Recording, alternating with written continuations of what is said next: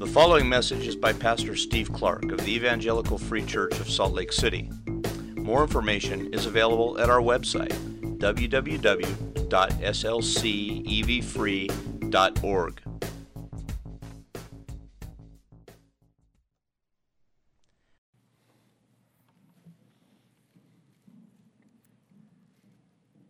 Father, we can sit in our chairs here and at a slow pace, sort of, sing, forgiven, forgiven. And it's easy in that moment of sitting and singing to miss the magnitude of that phrase, we are forgiven. That means that eternity is different for us. That means that right now is different for us. That means that I'm speaking right now. We are speaking right now, me audibly, the rest of us in our hearts. We are speaking to you.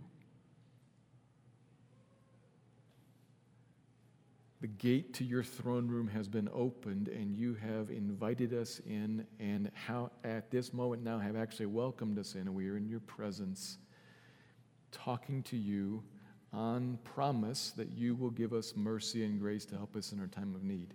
That's because we are forgiven. And because we are able to approach there, walking into the room, walking with Jesus, our priest who's opened the way in for us. We're forgiven, and so we walk every moment in Him. So we can talk to you, and we can now talk to you about this passage and this subject before us, and can trust that you will minister it to us in the ways and the various angles and particular points that are applicable to each one of us. So that's what we ask for. This grace and mercy right now. You've forgiven us, we're yours. You've given us yourself, and now do that again. Today, in whatever points, in whatever ways are relevant for each one of us, as your forgiven children, grow us up. Give growth, please, now. Make my words clear where they're confusing. Make them eloquent enough to catch, and teach us, Lord. You're the one who teaches, so teach us. We look to you now and look to your word. Spirit of God, own this time, please. Make Jesus great here and grow us up. We trust ourselves to your wise hand and say thank you. In His name we pray. Amen.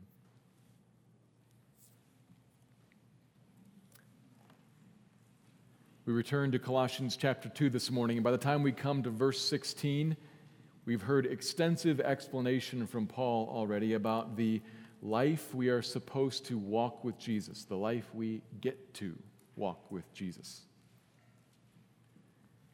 He's told us that we walk with Him alert to the danger that's all around us, tempting us to seek life elsewhere. We saw that in verse 8, and that actually comes up again in our passage today. So we walk alert to danger, but we walk aware that in Christ we have all that we need for life. And we walk gloriously. We walk freed from sin's power over us, and we walk forgiven. God actually wants us not just to be forgiven, but to walk in forgivenness, to walk knowing it and enjoying it. That's the walk that He has made for us and provided for us, sweet release from the power and penalty of sin in Christ. And our passage for today then comes right out of that and tightly connects to that kind of a walk we have in Christ that's ours, and is going to warn us again about a danger that threatens that walk. But it's a slightly different warning than what we've seen already. Up in verse 8, we talked about this before, what we were warned against there, what was coming at the church there and was surrounding them, though it's never very specific, in some way it was about worldview and approach and goal and value. The word used there is philosophy. Well, here now the warning is going to be not philosophy, but it's going to be about the danger of practices. Or we might say practicing. The idea that we must practice certain things. We must do or not do. We must practice in a certain way in order to gain God's blessing and reach the type of life that we're called to, that we're after. That's what was being placed around them and offered to the church there in some way, that you must practice in a certain way to get life. There and here. I wonder if that ever sneaks up on you. It can be tricky. And I found that as I've worked this passage and now written and thought about this sermon, it's still tricky. Because we're talking about practicing and being alerted to the danger of practicing, while we must acknowledge that there are certain things that Christians are supposed to do. The next chapter is full of them. We're going to come to that. There are Christian things that we should practice. But here now, there's something really important for us to see, and tricky, really, but important for us to see, that before we get to chapter 3 and its commands about how we are to be and what we are to do, that in Christ our focus must not be on the things we do. That's really important, that we kind of sit in that, settle in that. You may recall some months back when we preached, this is shortly after Easter, we preached in Romans 6, 7, and 8, and we talked there about some very similar ideas and how the Old Testament law, with all of its practices, worked, was like a list. Remember this? Like a list held out in front, and the problem is that it draws our attention. Here's the list, and we get very easily wrapped up in the doing of the list. Our focus shifts onto what we must do. And the point we're going to be working on here this morning here is that in Christ our focus must not shift onto the list, onto the practices themselves to find life. God wants us. He wants to commune with our hearts.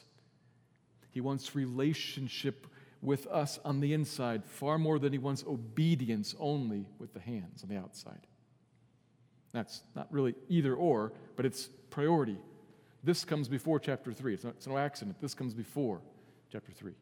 So we must see this today. God wants relationship. This is a sweet thing for us. Relationship with God within.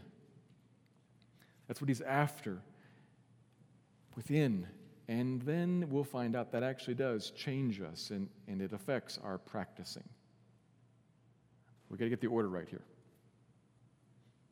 So what we're looking at this morning is important, but kind of tricky. It's not really practicing is irrelevant. It's an order.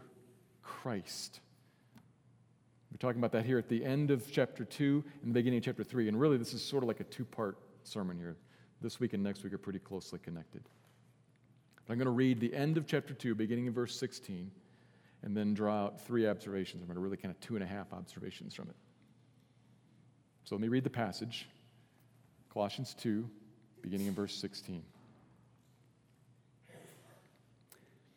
Therefore, let no one pass judgment on you in question of food and drink, with regard to a festival or a new moon or a Sabbath. These are a shadow of the things to come, but the substance belongs to Christ. Let no one disqualify you, insisting on asceticism and worship of angels, going on in detail about visions, puffed up without reason by his sensuous mind, and not holding fast to the head, from whom the whole body, nourished and knit together through its joints and ligaments, grows with the growth that is from God. If with Christ you died to the elemental spirits of the world, why, as if you were still alive in the world, do you submit to regulations? Do not handle, do not taste, do not touch, referring to things that all perish as they are used, according to human precepts and teachings. These have indeed an appearance of wisdom in promoting self-made religion and asceticism and severity to the body. They are of no value in stopping the indulgence of the flesh. So, 2.5 observations. Here's the first. Don't trust in any practice itself that is meant to lead you on to Christ himself. Don't trust in any practice itself that's meant to, the goal of which is to lead you on to Christ himself. The whole preceding paragraph before this is one long discussion of what it means to walk in him. We're in union with him. So, verse 16 now, let no one pass judgment on you. Which certainly has something to say about if you find yourself having sinned, then you should say, I remember walking in him, I'm walking in forgiveness. So yes, that's sin, but I'm forgiven, and not let that condemnation stick. Yes, there's something to that, but that's not where Paul's actually going here. So follow this, he's getting something different. Evidently, some around the church were passing judgment on Christians, it says, in regard to food and drink, in regard to the festival, probably the feasts, new moons, Sabbath observances, all of which has a Jewish bent to it.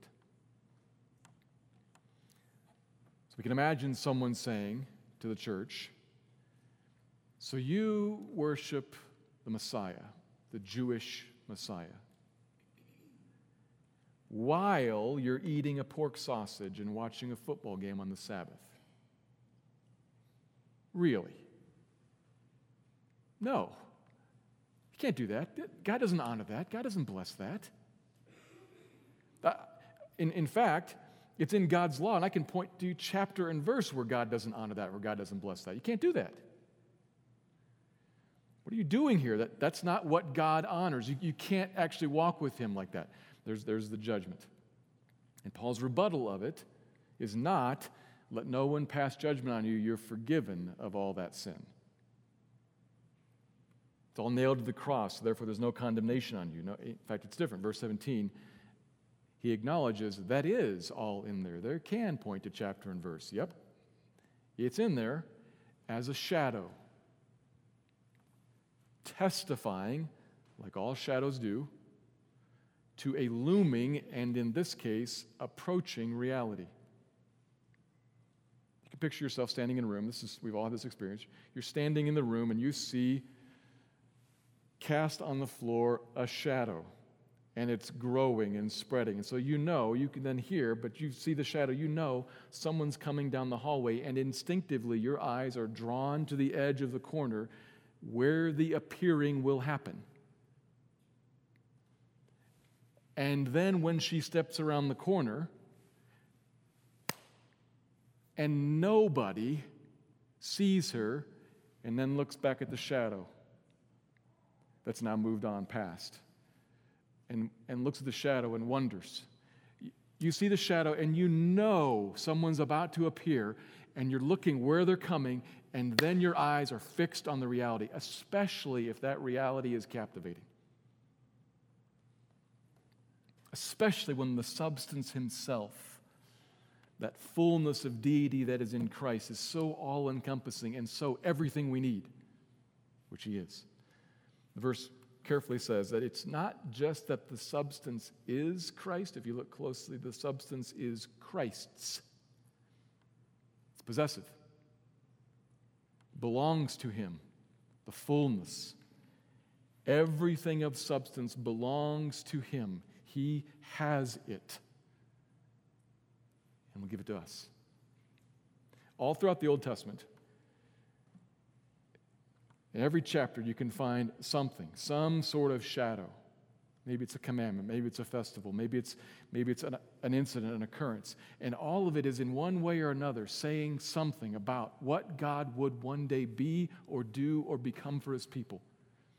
Laying out, there's a promise. There's something of God's character shown. There's a statement about how he would take care of sin. Something constantly being shown. Shadow, shadow, shadow, shadow, shadow. And a worshiper is supposed to see that, to read it, and to receive from it some sort of an encouragement, some sort of an insight, some sort of a resting, some sort of a hope. There's what God has promised. It's coming. I can see it. I can almost taste it. And then when it appears, you have it in Christ. Every good thing, every blessing, every promise, every hope is Christ's, and in Him, He gives it to you. Not in Him and in the not eating of pork, so that you remain ceremonially clean. No. Not in Christ and in religiously, carefully keeping the Passover feast or eating a Seder meal so that we can look forward to the passing over of sin. Not Christ and. This is a church. That's the temptation to them and to us. We're not thinking about Christ or. They're being offered Christ and. And Paul's answer is no. Not Christ and dietary cleansing. Not Christ and Passover observance. Not Christ and anything. Christ, Jesus. Everything this is all about is in Him. And if you take Him plus, what you're doing is actually denying Him. Denying Him and missing out on Him. Think about this. If I think I'm cleansed before God by Christ and observance of diet, then I don't really think I'm cleansed before God by Christ. Setting Him aside, in fact, and missing out on the chance to walk in freedom. So the shadow is there for sure, but the shadow is over because the reality is here, and everything the shadow was about is yours in Him. Now, some people don't eat pork because they don't like the taste of pork. And that's too bad. But thank you. Supply and demand means that pork will be cheaper then, and I enjoy that. And some people like to do Seder. I know some like to do Seder meals around Easter time because you find it interesting. That's fine. Okay, it's fine. What Paul's attacking here is pass judgment on in relation to. Because what that judgment is saying is you, we, or I have to do this. It does something. We need it.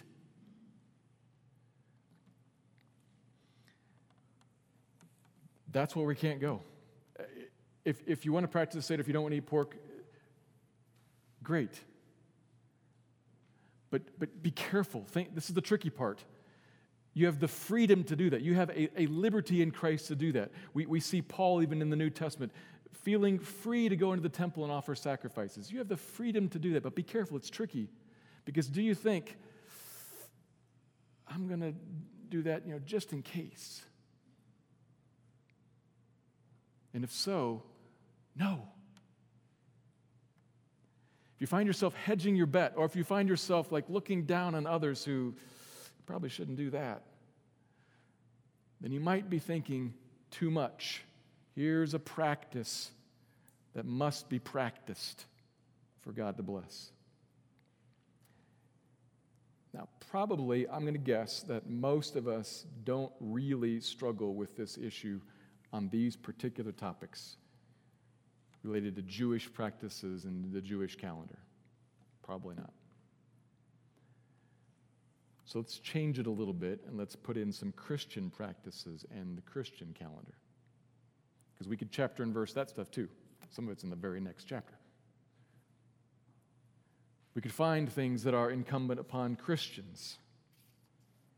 Clearly, Sunday morning worship service, participation in the church, financial giving to the church, your personal Bible reading time, your personal prayer time. Things Christians are to practice. And I'm sure if one or the other of those doesn't connect with you, maybe give some time to think, what's for me here? What do I think that if I miss that, or if someone else misses that, they, me, my family, we're going to miss God's blessing because we haven't practiced properly.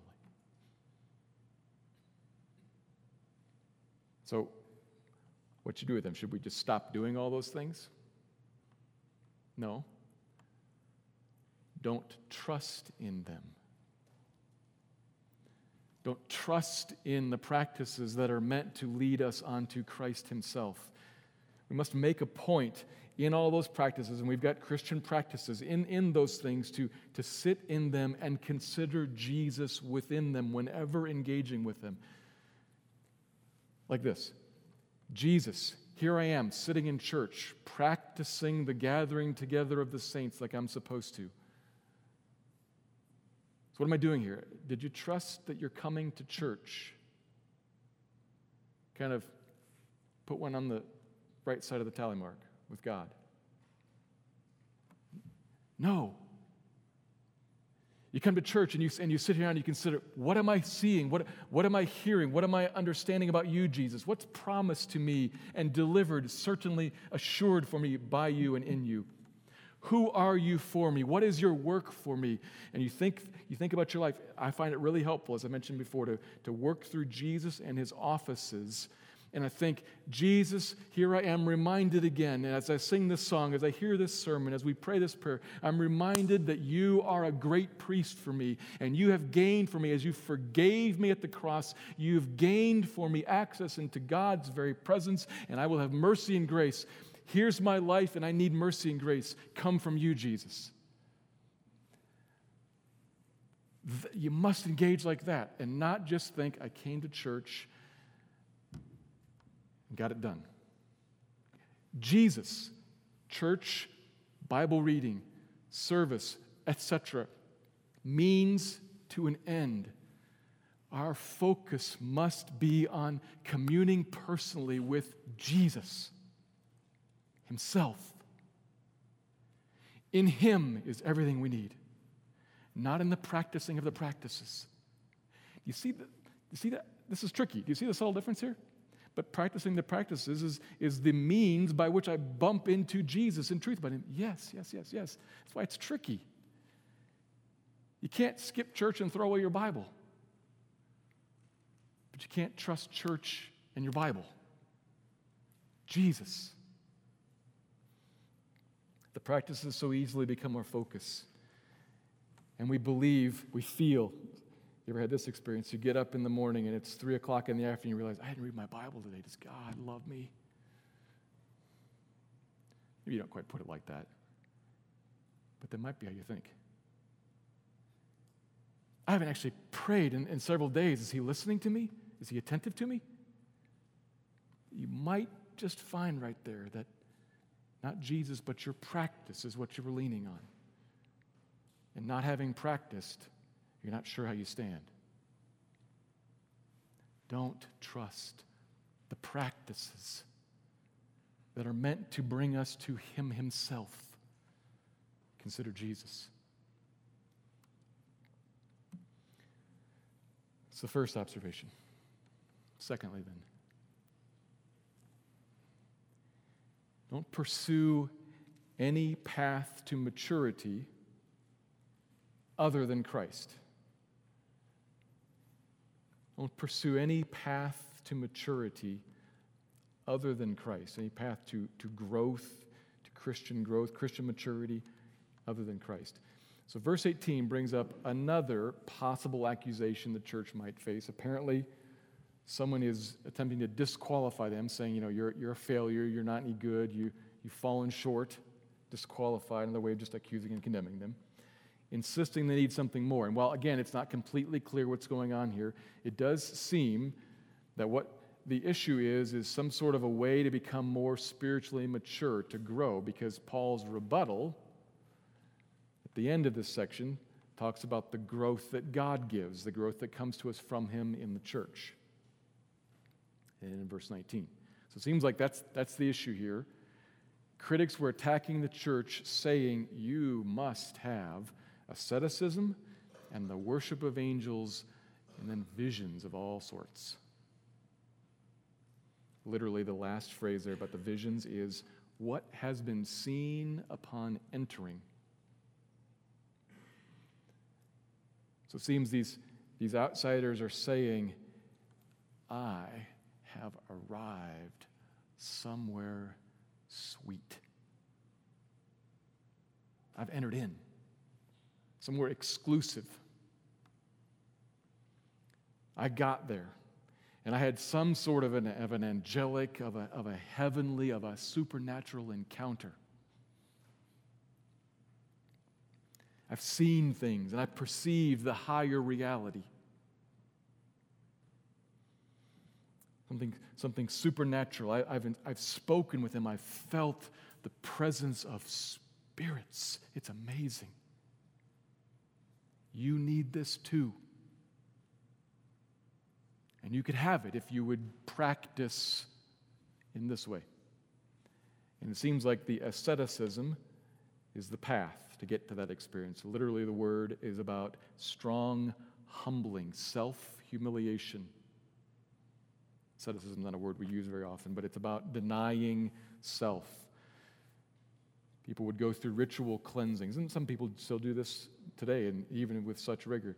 You eat certain things that cause everything to pass out of you, to cleanse you on the inside, and you wash the outside so as to be cleansed on the outside. And then you deny any kind of pleasure, any kind of convenience, so you limit diet very much, and you drink water, and you sleep on the floor in rags. Maybe out in the wilderness, in some isolated place, beating your body and subjecting it to show God you're serious. I don't want this world. I want you. And then maybe like Jesus in the desert, you call out and the angels come and minister to you. And what happens there is something really spiritual. Visions.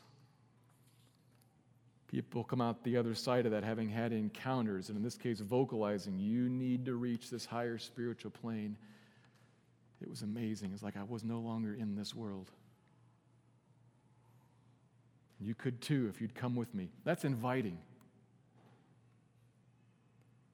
For people who long for maturity and growth and advancement beyond the mundane,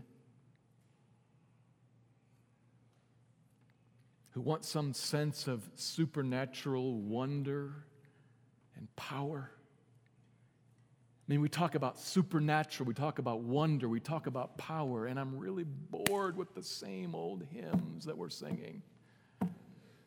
And struggling with the same old sin that I'm struggling with, and the same old sense of aimlessness in my same old house as I change the same old dirty diapers.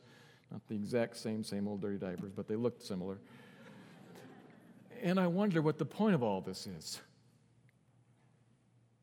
I mean, we talk about the king and the kingdom and the heavens and the angels and power, and my life is, for crying out, stinking boring. And you say you've been somewhere and seen something. Oh, tell me about that. How? Where?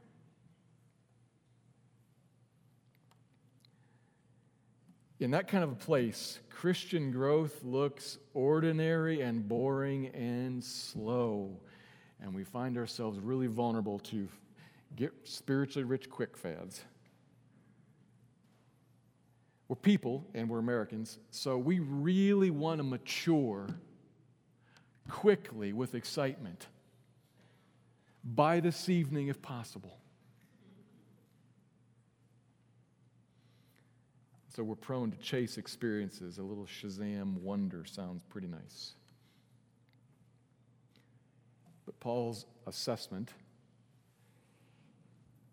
it's just so much pride. People are puffed up with their sensuous minds. The word behind sensuous there is fleshly. Their minds of flesh. They're not thinking with the spirit, they're thinking with their flesh. And they're puffed up. It is arrogance. I have arrived at some place where you need to go. And I came this special way by me, myself, so subjugating myself and so denying myself. What I did to press myself down and to prove to God that I was really serious, I did that. You should too. It's just pride through and through.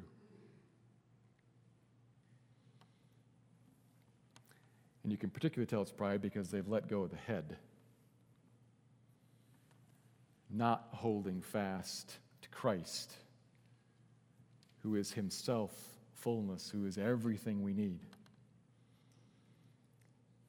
God does mean to grow us. God means to grow us. The growth comes from God, but God grows us as we hold fast to Christ within the people of God. You see the body of Christ there. He uses that language of the piece of the body, ligaments, holding the body together. As the body is held together like a temple, with Christ as the head over it, or Christ as the spirit in it.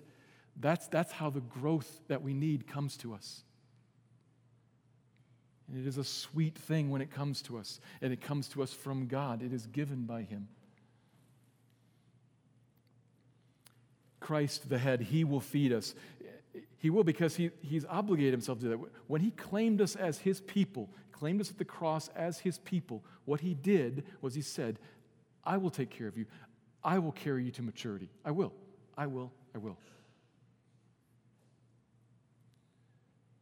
So we trust him and not in any other path that's going to grow us up or lead us to the experience of divine realities, of supernatural growth.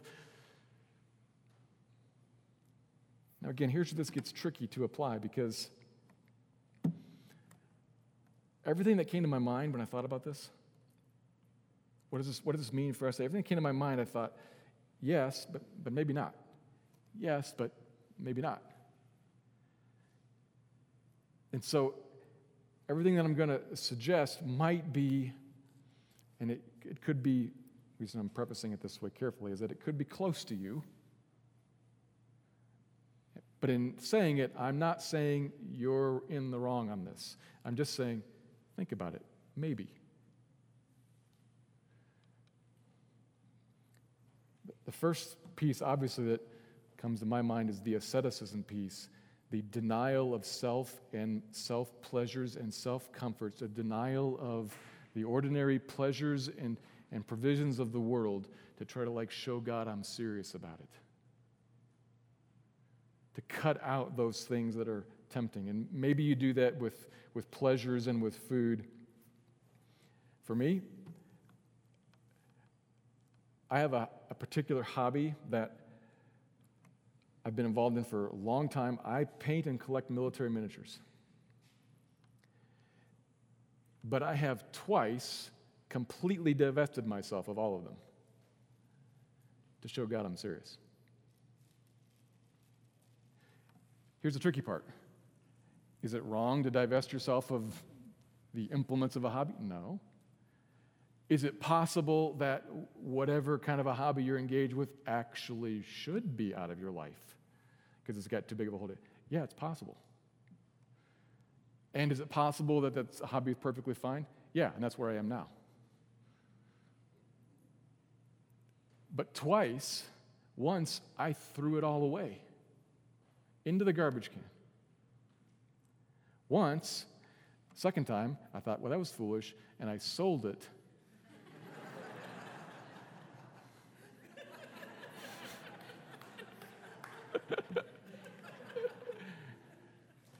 Vowing to use the money for the Lord's work. And I did. And I did. And I did. But do you see what's going on there in my heart? Or what could be going on in my heart? Is it wrong to sell things you have and use the money for the Lord's work? No, of course not. But I'll tell you what was going on in my heart. And what I'm just saying is check. Just check. This, Lord, is how serious I am. I want to grow. It's got little to do with this, but I want to show you, and I'm going to get rid of this so that my hobby, this thing that I enjoy, is gone out of my life. And then I'm going to use the money to further your work. That's how much I'm committed. Because I want more of you. I want to grow. And in that sense, no.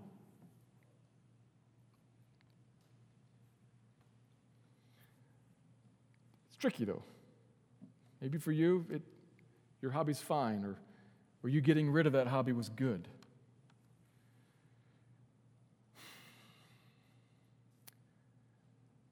What about worship music?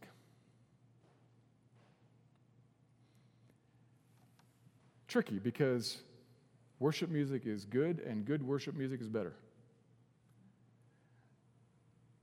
But I ask you, just maybe, sometimes, maybe for you, the words in the doctrine in the song aren't really that relevant. It's the beat and the rhythm that moves you.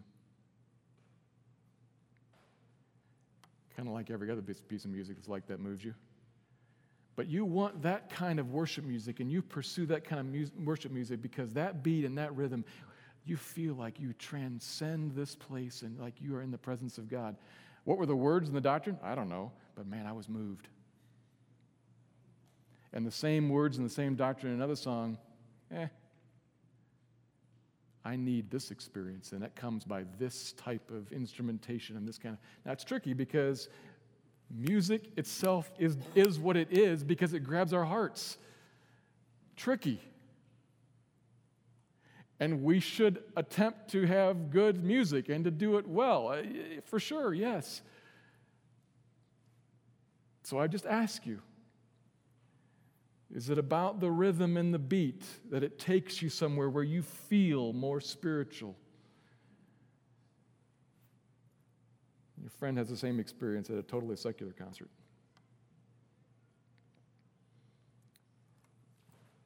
What about the ministry of the Holy Spirit and spiritual gifts? This is tricky because I want to say so important. So important. The ministry of the Holy Spirit, God the Spirit at work in the church, gifting the church is fundamental to how the church is and works and grows. But I ask you, I have met people and I know people for whom, I think Paul's actually speaking to this even in 1 Corinthians, for whom the exercise, the practice of the gifts themselves, not the Jesus the gifts are meant to lead us onto. The exercise of the power in the gifts themselves is the focus. And I have it and you don't. I've arrived somewhere. Let me tell you how to get here by this gifting rather than by Jesus. Tricky because the gifts are biblical and the Spirit is critical, but tricky. Lastly, let me just throw this one out. What about your approaches to parenting? Now, should we approach parenting in some careful, good, wise way? Absolutely, for sure. Yep, we must. But are you, just ever so subtly, are you in a sense trusting the practicing of that way, whatever it is, to gain you some greater blessing from God on your children or on your family?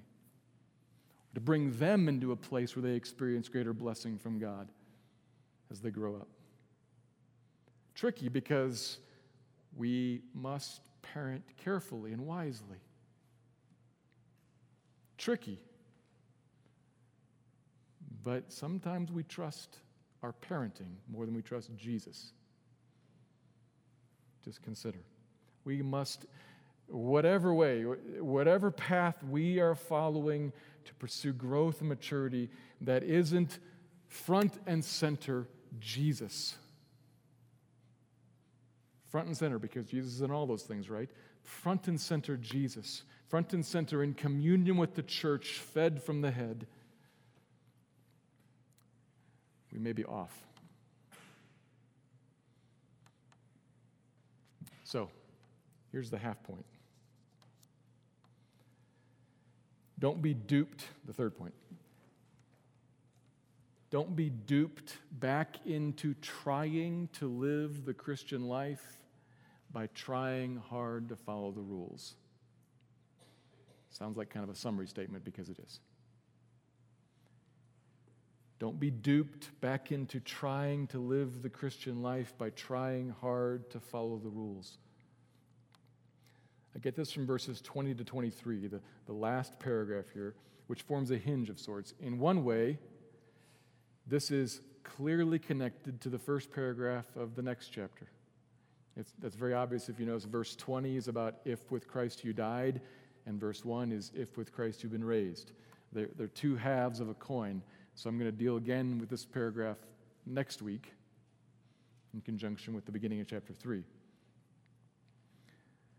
On the other hand, there is a general summary here because he mentions some of the same stuff he's just been mentioning. We see here again rules about eating and the mention of asceticism and the severe treatment of the body, things we just saw, but now he's repeated them again, taking them out of their specific context. So he's got some sort of a summary here. So let's think about it briefly. Verse 20, you died with Christ to the elemental spirits of the world, the supernatural spirits. We've talked about this before. They run this place.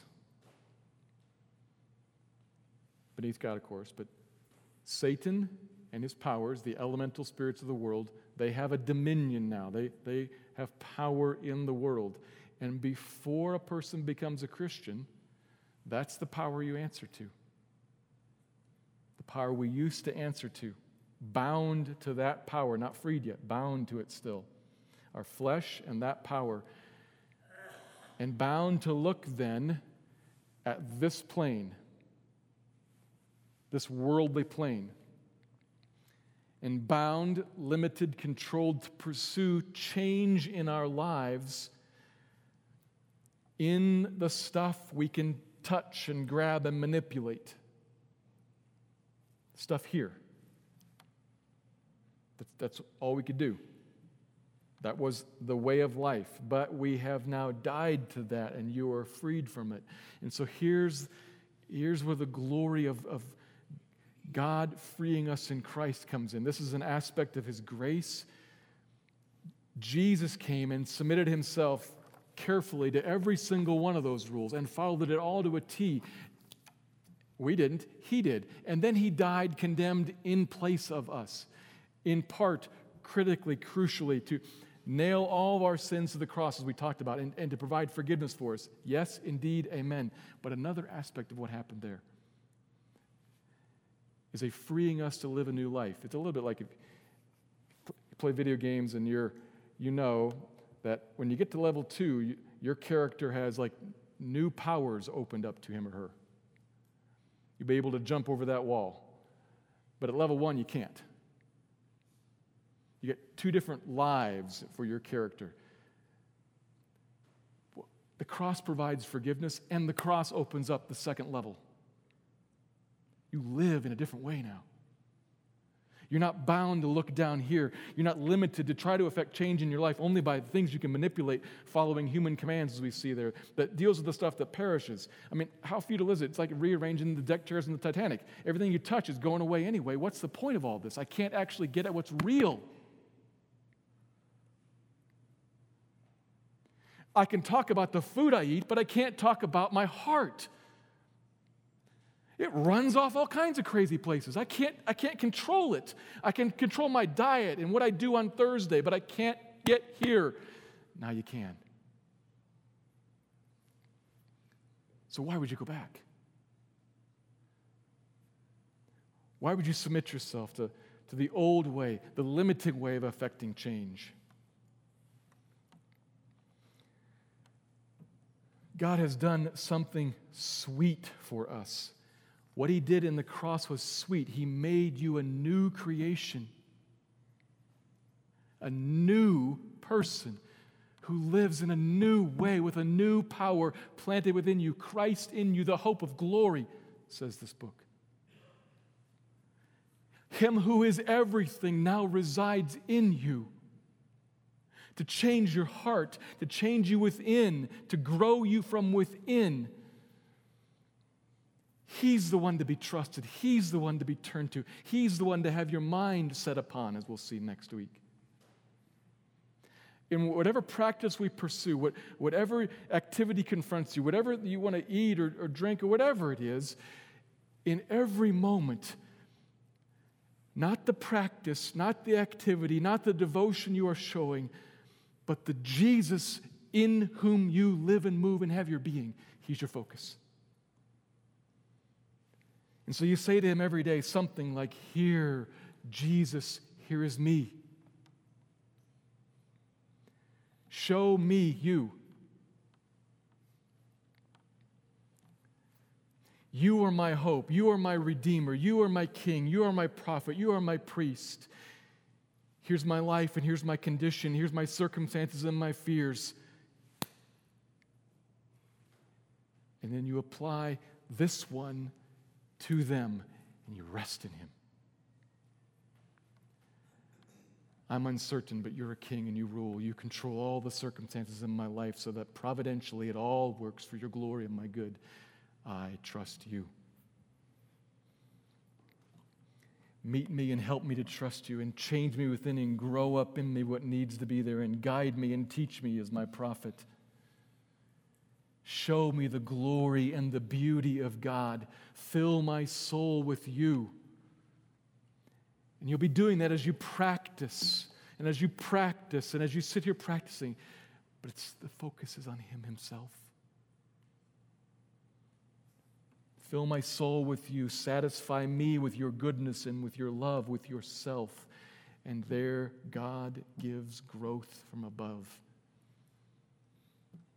As we walk in him, focused on him personally and not just the practices. Let me pray.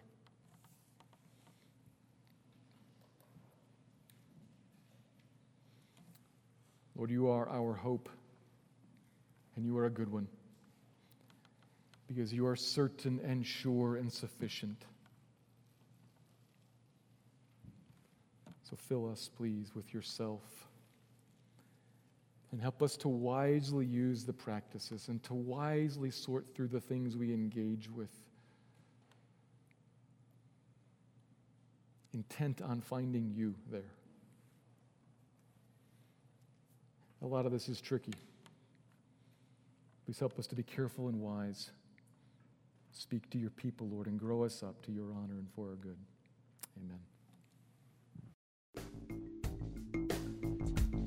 Thank you for listening to this message by Pastor Steve Clark of the Evangelical Free Church of Salt Lake City in Salt Lake City, Utah.